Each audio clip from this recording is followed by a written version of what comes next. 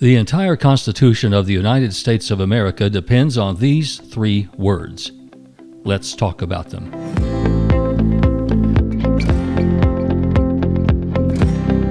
I'm Garland McWaters, and this is the Spirit of Leading podcast.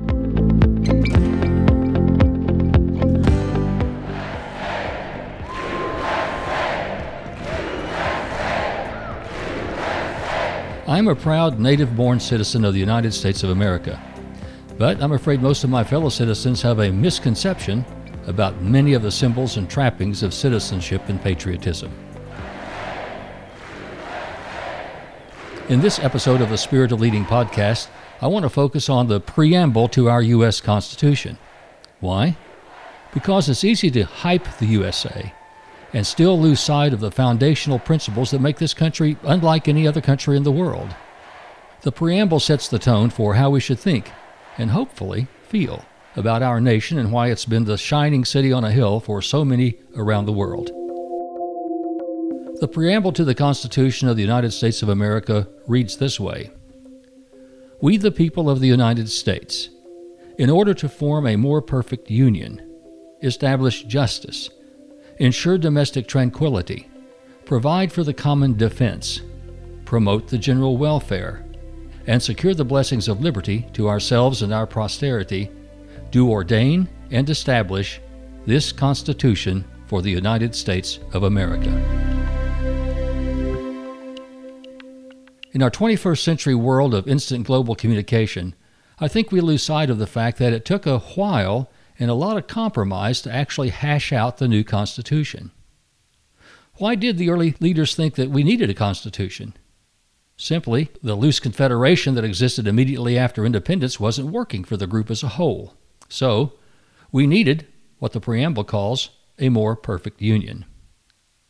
At first they thought they could fix what they already had, but soon they realized they needed a whole new approach.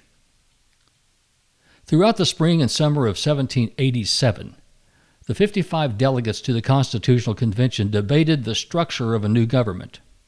And by September, they had hammered out a proposal that they believed had a chance of ratification. It included three branches of government to provide a checks and balances arrangement among the co-equal branches.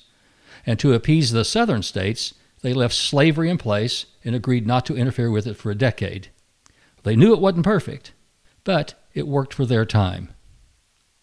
9 months later, enough states had ratified the document so it could take effect. And then another 9 months later, the new Constitution actually took effect. But they weren't done.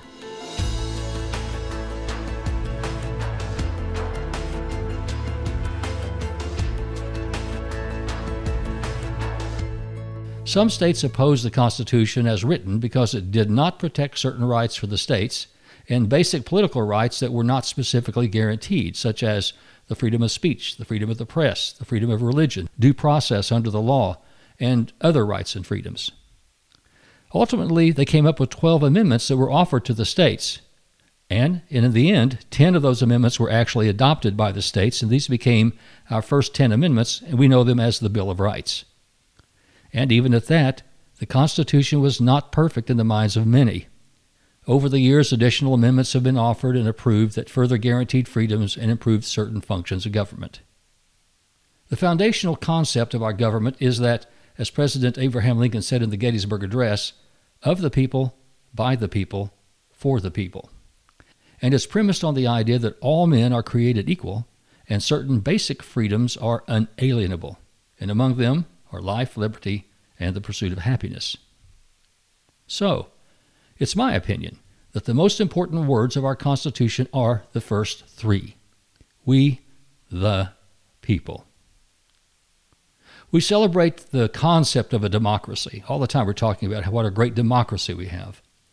And in a democratic form of government, the citizens, we, the people, get to participate either directly or indirectly in how the government runs, how it's operated.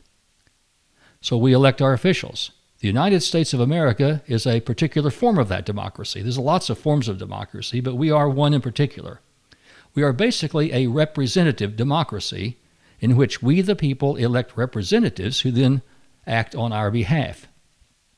Furthermore, the United States is known in political terminology as a liberal democracy, which simply means we protect individual liberty and property through the rule of law.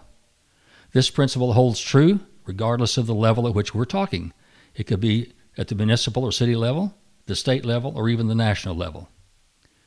Specifically, at the national level, we are what's called a federal republic. That means we govern our country by elected representatives and an elected chief executive or president, rather than being ruled by a monarch, king or queen. All our elected leaders are directly accountable to we, the people. That's the way our country is set up to operate, and the preamble reflects an ideal. The articles of the Constitution lay out the process by which we're supposed to operate, and our amendments correct historical practice to bring the reality more in line with the spirit of the Constitution or the principles that I've been talking about. So implicit in that is the belief that all the people have equal protection under the law. This principle, when practiced equally, will help to establish justice. Justice is to be for all, not just for those who can afford legal representation. Believe it or not, the legal system was not and is not intended to be corrupted by making it a market-driven process where those who can afford to pay receive an extra measure of protection, and those who cannot afford to pay are more vulnerable. And honestly, we're still kind of working on that one. We live in a country that incarcerates or imprisons more people per capita than any other nation in the world. And here in Oklahoma, we live in a state that incarcerates per capita more people than any other state in the nation. So I guess by rule of logic, here in Oklahoma, we incarcerate more people per capita than any other place in the whole world. It's easier to be in prison in Oklahoma than it is in any other place in the world. So I guess we're still working on that one. And how do we promote the common welfare and assure the blessings of liberty? Well, go back to the preamble. We, the people, means that no one religion should take precedence over any other, even if it is the most popular or the most predominant religion practiced in the country. All religions are protected equally. And we, the people, means no one race or ethnic group is to be granted more or less status than the others. We, the people, is colorblind. We, the people, means that no gender is to be treated less than the other, but we're working hard to make gender equality a reality. We, the people, means that no social or economic group is to have more protection or influence at the ballot box, in the courts of justice, or the halls of Congress than the others. So when the rights and guarantees of the Constitution are denied to the least of our citizens, well, to me, that means the moral integrity of these ideals is diminished for all our citizens.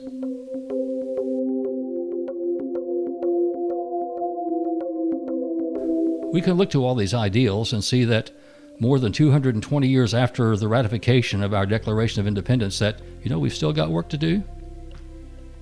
But every generation must hold itself accountable anew.